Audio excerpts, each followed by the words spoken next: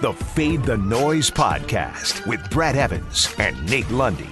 Place your bets. Brad the Big Noise Evans here, joined by the good sir Nathaniel Lundy. This is the Fade the Noise podcast presented by DraftKings Sportsbook. And another development that is only 2020. We got, are you ready for some Wednesday afternoon football? Doesn't really roll off the tongue like it should, Lundy, but we do have a matinee affair.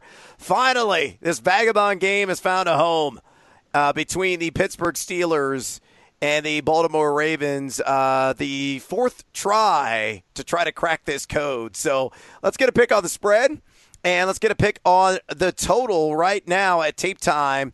It is the Steelers laying 10 and a total of just 42 against the Fighting RG3s. Remember, no Lamar Jackson in this game, though J.K. Dobbins and Mark Ingram clear to return. And Brandon Williams, important defensive tackle for the Baltimore Ravens, also off the COVID list. So where are you going to go here, amigo? I'll tell you what, I like Pittsburgh to comfortably cover against those Fighting RG3s. And I think it tucks on the under on this one. I got a final score of 31-10. Yeah, that's too high scoring for me. I'm going to definitely take the under. I'm kind of leaning toward the Ravens. That's a lot of points. The defense is still damn good, and they've got some reinforcements off the COVID list. You know what? I'm going to roll the dice here. I'm going to say 20-10 and a low-scoring, get your barf bags ready affair. Pittsburgh, I'm going to say a push. That's how cowardly I am here. So if a hook gets involved here, Lundy, I'm definitely going to take the Ravens. But I think the smart money wager here is on the under 42. And if you want to get on any of that action or some of the college basketball madness, yes, college basketball season is well underway. And for us college basketball powers that be, we've been tapping into those at the Oracle, they are gifting us an incredible matchup this upcoming weekend that you need to get on right now at DraftKings Sportsbook. Gonzaga and Baylor are going to be going toe-to-toe. And you got to, download the app immediately at DraftKings Sportsbook and plug in FTN because you don't want to miss this offer. DraftKings Sportsbook is giving all college basketball fans who sign up now the chance to win $100 when betting on either Gonzaga or Baylor to win this Clash of the Titans. Plus, you also get a deposit bonus up to $1,000 when signing up using promo code FTN. Download the top-rated DraftKings Sportsbook app now. And again, use that promo code FTN when you sign up for your shot to turn $1 into $100 when betting on either Gonzaga or Baylor to win. That's right. Bet $1 to win $100. Use promo code FTN during sign-up to take advantage of these great offers for a limited time only at DraftKings Sportsbook. Must be 21 or older, Colorado, New Jersey, Indiana, or Pennsylvania residents only. Bonus comprised of a first deposit bonus. Deposit bonus requires 25x playthrough. Restrictions apply. See DraftKings.com/sportsbook for details. Gambling problem? Call 1-800-GAMBLER or in Indiana, 1-800-9-WITH-IT. With that, let's get to today's Fade 5. Number 5. All right. If you listen to the earlier of the week broadcast, we were well under on Gus Edwards at Monkey Knife Fight on that player prop, which was in the high 50s. Well, they have been adjusted, Lundy, at DraftKings Sportsbook. Gus the Bus at just 39.5 rush yards. And I'm going to go middle of this sucker. I like the over on this one, my friend. J.K. Dobbins and Mark Ingram would be back in the mix. But remember, they were on the COVID list. They haven't had any practice time. Really, nobody's had much practice time. But Gus Edwards was able to stave off the viral loads and is a healthy running back because we don't know what the impacts are going to be for Dobbins or Ingram. Now, I think he's going to be leaned on heavily in this game. Remember the last matchup with Dobbins on the field when Dobbins went over 100 yards, 16 carries, 87 yards, and a touchdown. Between these two teams, he's got 2.95 yak per attempt. And Pittsburgh, the last 5 games, 4.62 yards per carry allowed to the running back position. If I were to handicap this backfield in terms of who gets the most touches, I think it's going to be Gus the Bus, and that's why I like the over here. Fade or follow?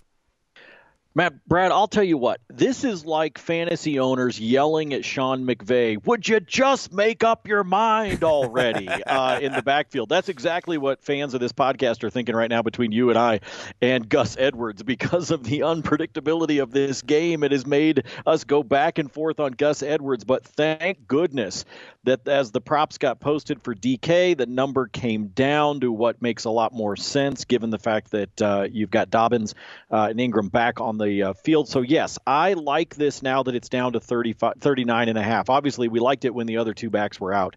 But now I do like it because I do think he is the one that's been able to practice. He'll get the carries. The volume will be there. I don't know how comfortably he gets above this number, but I think he can get up into the 40s, so I'll follow. Buy a ticket for that Gus bus. Number 4. All right, let's work in a Pittsburgh Steelers running back. I know it's not Benny Snell, and it's definitely not James Conner, who is on the COVID list and will be inactive for this game. It's the rookie out of the University of Maryland, Anthony McFarland.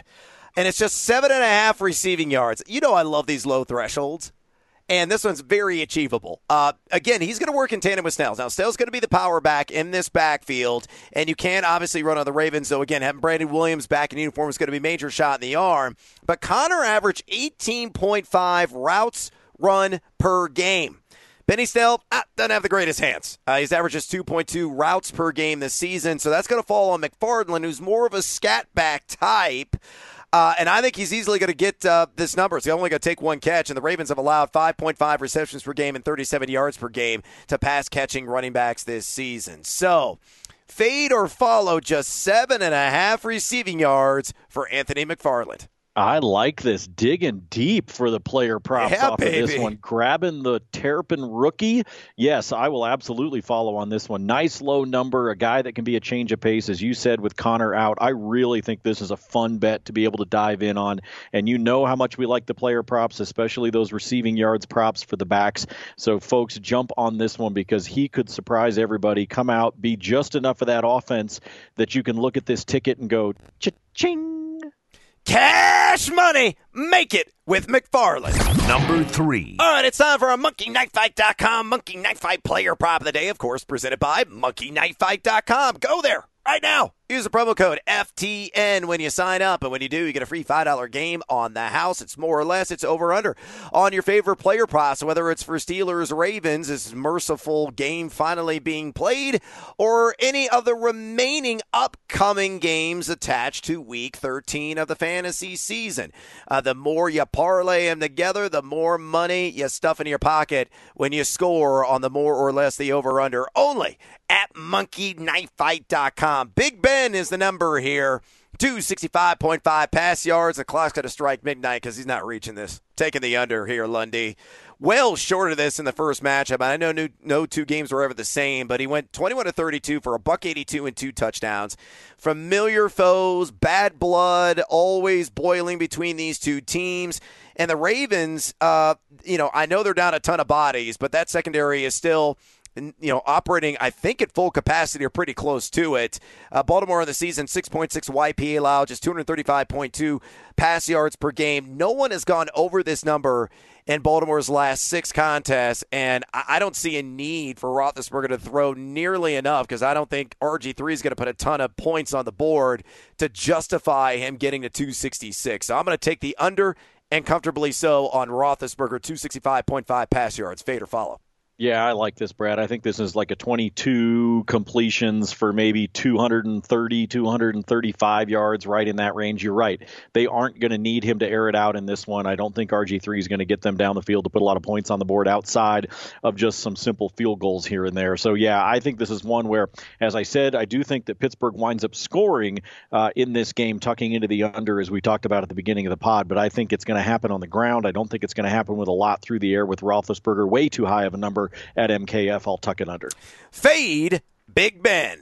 Number 2. All right, we got some hot college hardwood action, a pair of matchups, behemoth ones at that. And let's go ahead and address those right now. Let's do the first one here.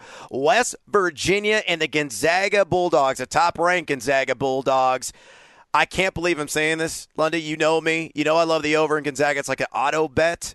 because they hit it like 92% of the time last year. But I'm taking the under 155 in this battle of two top 10 teams. And here's the reason why. Maybe I'm running a fever. Maybe I'm not well. Or maybe it's just logic. Gonzaga is number 3 in adjusted tempo so far here in the early season, averaging 75.2 possessions per game. They're outstanding offensively, 63.1 effective field goal percentage, but they only give up 0.88 points per possession. And I think really the key in this game is the fact that West Virginia with Culver and Tshiebwe is one hell of a shot blocker, they have the bodies, they have the trees to match the brawn and the power of the interior there in the Paint Patrollers and Jalen Suggs and Drew Timme. And for that reason, unless Gonzaga is lights out from outside, which they haven't shown so far here in the early going, I think this game is going to fall under the proposed total. I just think it's too high. I'm thinking maybe in the 145 to 150 range, because the other thing to take into account here is that the Mountaineers, they get a ton of second chance opportunities. They play at a slower pace, and they will bleed the clock a little bit more than Gonzaga's used to. So, again, under 155, strangely so for me, Gonzaga, West Virginia. Fade or follow? I'm actually going to follow you, believe it or not, because I know the numbers we're talking about from last year in terms of Gonzaga hitting the over, 90%, 91% of the time over the course of the season. So far this year, 1 over, 1 under for the Zags, and I think this is going to put them at 1-2. I think they're going to hit the under on this one because it will slow down a little bit. Different kind of matchup than what Gonzaga's used to. By the time they get into their conference play, whatever happens as we progress through these months of college basketball, I think they'll be back to comfortably hitting the overs. But I agree with you on this one. I actually think in this particular matchup, it tucks underneath. I'm feeling it maybe more like 145, 148, and they stay safe of that 155 over-under total. Under and Gonzaga? What's wrong with me? Number 1. All right, last one. My beloved University of Illinois Fighting Illini taking on the Baylor Bears. And Lundy, I have to, speak objectively here. I can't let subjectivity reign supreme. I'm taking Baylor minus the 2.5. I'm sorry, Illinois Nation. It's going to be a bittersweet night for me. But this is not a great matchup for Illinois. Now, I will say this. Baylor plays a lot of matchup zone. And they have a ton of dudes that can, slap the orange on the inside in terms of getting after it on the glass. Number 3 in offensive rebounding percentage. Number 7 in defensive rebounding percentage.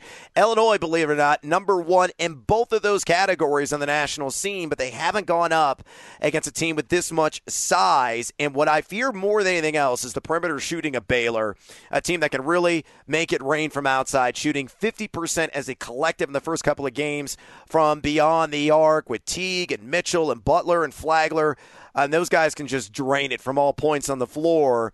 Illinois has been a little bit turnover prone here early in the season, committing a miscue on 21.5% of their possessions. Also shooting it well and blazing the nets from outside at 46.9%. But again, the size, it can neutralize Kofi Cockburn, Georgie Bishanis-Vili, and DeMonte Williams inside with Baylor to go along with their hot outside shooting.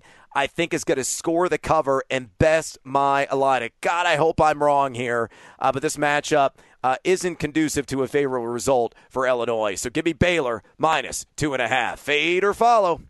You're totally doing this as reverse psychology, aren't you? Yeah, kind of. It's kind of the approach you're taking. It's exactly what I thought. You know what? I do think that Baylor is a tough matchup. Illinois has got a great team this year. I know that, as you well know, my son is a sophomore at Illinois. He's really disappointed to not be able to be attending these games. He was really excited for this season, having to settle to watch them on television instead of being able to see them in person. But I think this is a really tough matchup for Illinois. I think it's going to be a hell of a fight. There's a reason that spread is only sitting at 2.5 because these are two very good teams.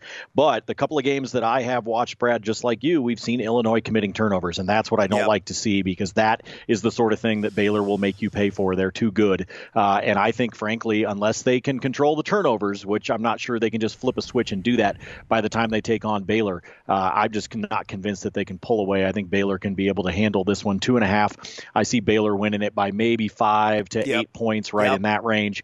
But the other thing to note for everybody, if you haven't been paying attention, Brad, this game tips off at 10 o'clock Eastern time. I know. It's wild. Doesn't make any damn sense. Yeah, it is such a late game. So if you've got a ticket on this one, you're going to be up late and paying the price on Thursday morning, but it may be worth it because it may be a great game. I guess be a barn burner. I would assume one of the clutchest players in all of college basketball. Guy's got ice water in his veins. But yeah, burn the midnight oil and enjoy those late night hoops for those out there in the East Coast. We in the Mountain Time Zone. It's kind of wonderful starting at 8 o'clock.